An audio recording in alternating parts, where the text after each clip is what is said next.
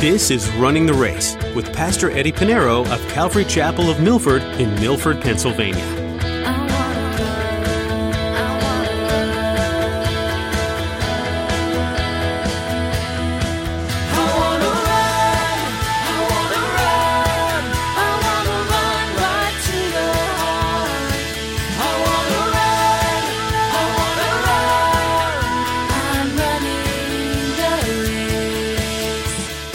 Jesus said in Matthew chapter 5, verse 17, "Do not think that I came to destroy the law or the prophets. I did not come to destroy, but to fulfill."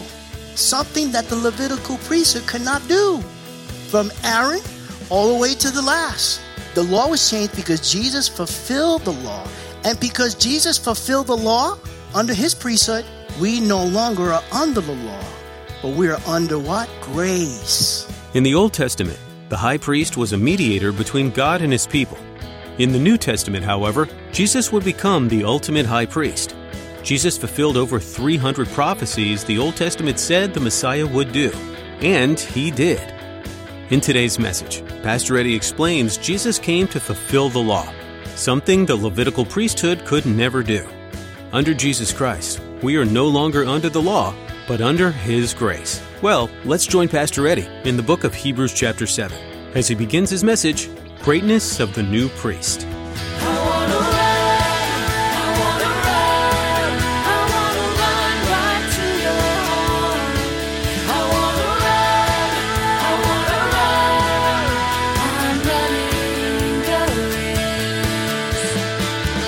Hebrews chapter 7, we're going to read from verses 11 through 28, the rest of chapter 7. The writer of Hebrews writes this, "Therefore, if perfection were through the Levitical priesthood, for under it the people received the law, what further need was there that another priest should rise according to the order of Melchizedek, and not be called according to the order of Aaron? Well, the priesthood being changed, of necessity there is also a change of the law. For he of whom these things are spoken belonged to another tribe, from which no man has officiated at the altar. For it is evident that our Lord arose from Judah of the tribe of Moses, spoke nothing concerning priesthood. And it is yet far more evident if in the likeness of Melchizedek, there rise another priest, who has come, not according to the law of a fleshly commandment, but according to the power of an endless life. For he testified, you are a priest forever, according to the order of Melchizedek. For on the one hand, there is an annulling of the former commandment because its weakness and unprofitableness. For the law made nothing perfect. On the other hand, there is the bringing in of a better hope, through which we draw near to God. And inasmuch as he was not made priest without an oath, for they have become priests without an oath, by him who said to him, the Lord has sworn and will not relent. You are a priest forever, according to the order of Melchizedek. But so much more, Jesus has become a surety of a better covenant. Also, there were many priests because they were prevented by death from continuing. But he, because he continues forever, has an unchangeable priesthood. Therefore, he is also able to save to the uttermost those who come to God through him, since he always lives to make intercession for them. For such a high priest was fitting for us, who is holy, harmless, undefiled, separate from sinners, and has become higher than the heavens, who does not need daily, as those high priests, to offer up sacrifice, first for his own sins and then for the people's. For this he did once and for all, when he offered up himself. For the law appoints a high priest, men who have weaknesses, but the word of oath, which came after the law, appoints the Son who has been perfected forever. In our last study, we looked at Hebrews chapter 7, verses 1 through 10, in where the writer of Hebrews establishes the fact that Melchizedek priesthood is superior to the Levitical priesthood. Melchizedek was that mysterious person. And what the writer is trying to do, just remember the background of the story of this letter. The first readers of Hebrews, the book of Hebrews, were Jews, Jewish believers. And to them, there was only one person that was able to go to God. There was only one person who would stand before the people and God, and that was the high priest. In the past, they looked to Moses. They looked to Aaron. And then from Aaron up to the current priesthood during this time when this letter was written. Many of them were looking to go back to the temple, looking to go back to Judaism, looking to go back to the sacrifices, to the high priest. And the writer of Hebrews trying to say, hey, Jesus the Messiah fulfilled the promises. Jesus, all that is a picture of Christ. And so they're looking at the priesthood. And now he already proved in verses 1 through 10 that the priesthood, according to Melchizedek, is superior to the ones that they're very familiar with, the Levitical priesthood. And we looked at this mysterious person, Melchizedek, and we learned that he is a king. He is a priest, which God never permitted anyone in the scriptures to be both, to have both office, to be a priest and a king. We saw that in 2 Chronicles with King Uzziah, who was the king of Israel, made his way into the temple he shouldn't have, and wanted to perform the duties of the priest by burning incense. The Lord judged him with leprosy. We find out that he is without father, without mother, without genealogy. And, all the people that are listed in Scripture, either they have a genealogy or they don't. But this one points out that he doesn't have a mother, father, and a genealogy, neither beginning of days nor end of life. It doesn't speak of his birth nor his death. But he was made like the Son of God, remains a priest continually. And so the priesthood that God has ordained from the very beginning, which points to Jesus Christ as the great high priest, it's according to the order of Melchizedek.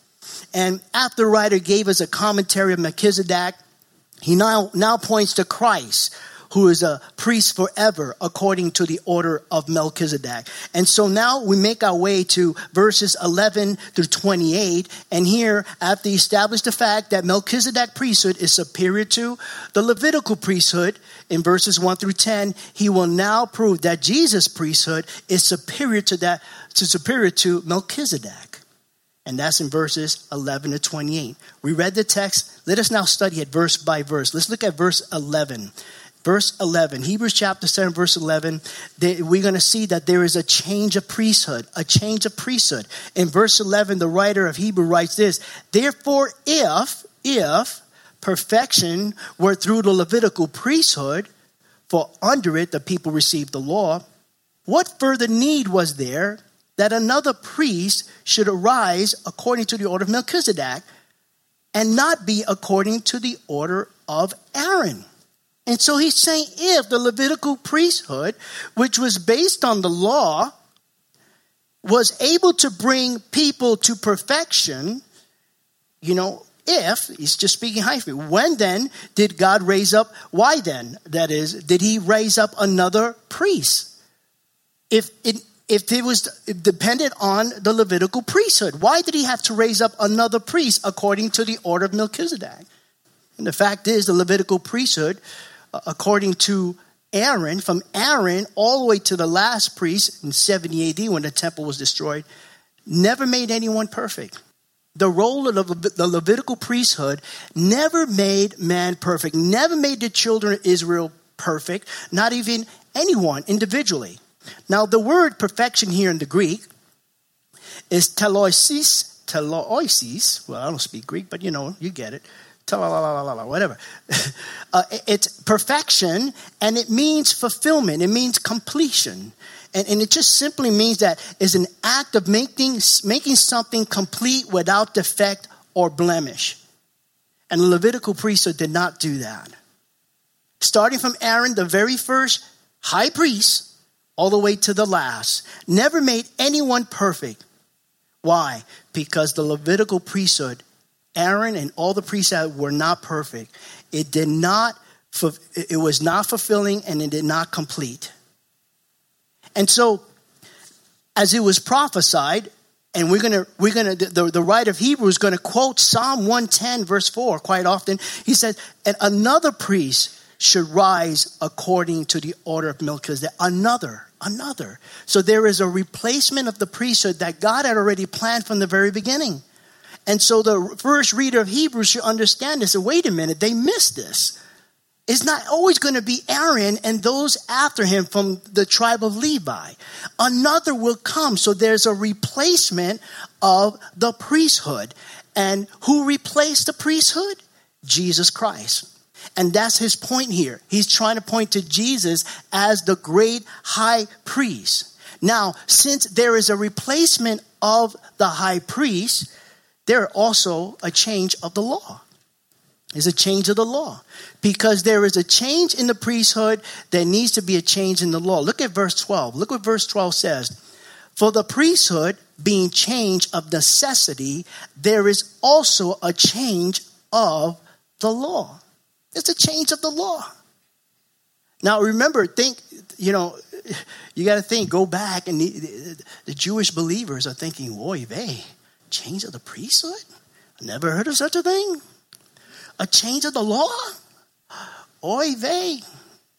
The law, the Torah, Moses, the Mosaic law, it had to be changed.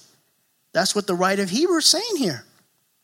Now, because the Levitical priesthood had changed, the entire legal structure in which he was a priest of had to be changed. It had to be changed. And it was changed. How was it changed? That's the question. How was it changed? It was changed through Jesus Christ, our great high priest. And how did Jesus do it? By fulfilling the law. That's how it was changed. Jesus fulfilled the law. That's what it said. Jesus said in Matthew chapter 5, verse 17, do not think that I came to destroy the law or the prophets. I did not come to destroy, but to fulfill something that the Levitical priesthood could not do. From Aaron all the way to the last. The law was changed because Jesus fulfilled the law. And because Jesus fulfilled the law under his priesthood, we no longer are under the law. But we are under what? Grace. Different priesthood. The Aaronic priesthood, the Levitical priesthood had the law. We have a new priest, the great high priest, Jesus Christ. And under him, because he fulfilled the law, the other priests cannot. We now are no longer under the law, but we're under grace.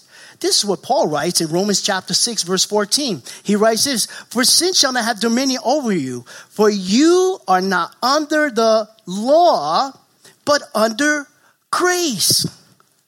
He goes on to the church in Galatians chapter 3, verses 24, 25. He says, therefore the law was our tutor to bring us to Christ. That's what it did. The law pointed us to Christ, that we might be justified by, not the law, faith.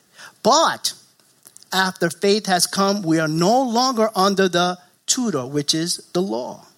And so you and I, because we're under the great high priest, Jesus Christ, not the Levitical priesthood, under the law, because we have Jesus Christ as our great high priest, we're no longer under the law, we're under grace.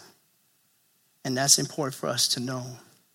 The law belonged to the Levitical priesthood, where there was a sacrifice of animals. Everything had to change. There was a change from the very beginning. And it just shows that Melchizedek came into the picture when Abraham met Melchizedek. God had that plan before Moses was in the picture, before Aaron, before the law. There was a plan that there was going to be a change in the priesthood. There was going to be a change in the law. Also, there was going to be a change in the tribe. Look at verse 13. He said, for he, speaking of Jesus Christ, our great high priest, of whom these things are spoken, belong to another tribe, from which no man has officiated at the altar. Talking about oy vey, 3 times. Oy vey, changing of the priesthood, oy vey.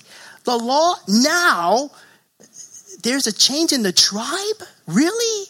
A tribe? Look at verse 13, changing of the tribe. For he, Jesus, of whom these things are spoken, belonged to another tribe, from which no man has officiated at the altar. Verse 14, he goes on to say, for it is evident that our Lord, Jesus Christ, arose from, not Levi, Judah, of which Moses spoke nothing concerning priesthood. Now, the nation of Israel is made up of 12 tribes. And many of you know that. But 2 tribes stand out. 2 tribes. Number 1, the tribe of Levi and the tribe of Judah. Those 2 stand out because of those 2, the tribe of Levi, you had the Levitical priesthood, right? The tribe of Judah, you have the king. So when you look at kings, the tribe of Judah. And it's pointing to Jesus Christ. And when you look at the genealogy, Jesus is not from the tribe of Levi. He's from the tribe of Judah. And for those of you who want to do research, it's in your Bible. You don't have to Google it. It's in your Bible. Jesus is from the tribe of Judah. If you go to the Gospel of Matthew, the Gospel of Matthew gives us the genealogy of Christ. It goes from Abraham to Christ. In the Gospel of Matthew. You move over to the Gospel of Luke, chapter 3. It goes from Christ all the way back to Adam. And that's the reason why the genealogies are there, saints. You know, and it talks about, it gives us also, it proves the fact that we live on a young earth, not billions of years. Because if you look at the genealogy of Christ to Adam, is not billions and millions of years, my friends. Okay? But it also proves that Jesus fulfilled that messianic prophecy back in Genesis chapter 3 when the Lord cursed the serpent. He said, I will put enmity between your seed and her seed. Speaking of her, Israel, her doesn't have a seed. It's usually the man. But it's speaking of the Messiah, Jesus Christ. And Jesus did not come from the Levitical tribe. He's not part of the Levitical priesthood, but he's from the order of Melchizedek, not the order of Aaron. He is from the tribe of Israel. So no, I could just picture the first readers of Hebrews. You know, even if there were Gentiles there, they know. They knew what Judaism was about. They knew what the temple was about. And they're looking and say, you know, they depended on the priests. You know, we live in a world where people depend on a leader. Sadly, whether it's Judaism or Christianity, we depend on a leader. The Jews, they depended on this leader. They looked at Moses. They looked at everyone, King David. And they looked at everyone. Now they looked at the priests. Now they found Jesus Christ, the early church, the Jewish believers. They found Christ and they realized, wait a minute. I want to go back, but you're telling me that the priest that's in the temple now, I'm just thinking, going back to when this letter was written, you mean the priest that's in the temple now is no longer? No. It was a picture of the real priest, the great high priest, Jesus Christ. And so the Levitical priesthood was never perfect. The priesthood had to be changed. The law had to be changed. The tribe was changed. But it was all temporary. All temporary. Look at verse 15. He says, and it is yet far more evident if in the likeness of Melchizedek there arises another priest. Another. The Greek word here, another, it doesn't mean another of the same kind, but the Greek word here means another of a different kind. It's not coming from Aaron. It's another kind. It is different.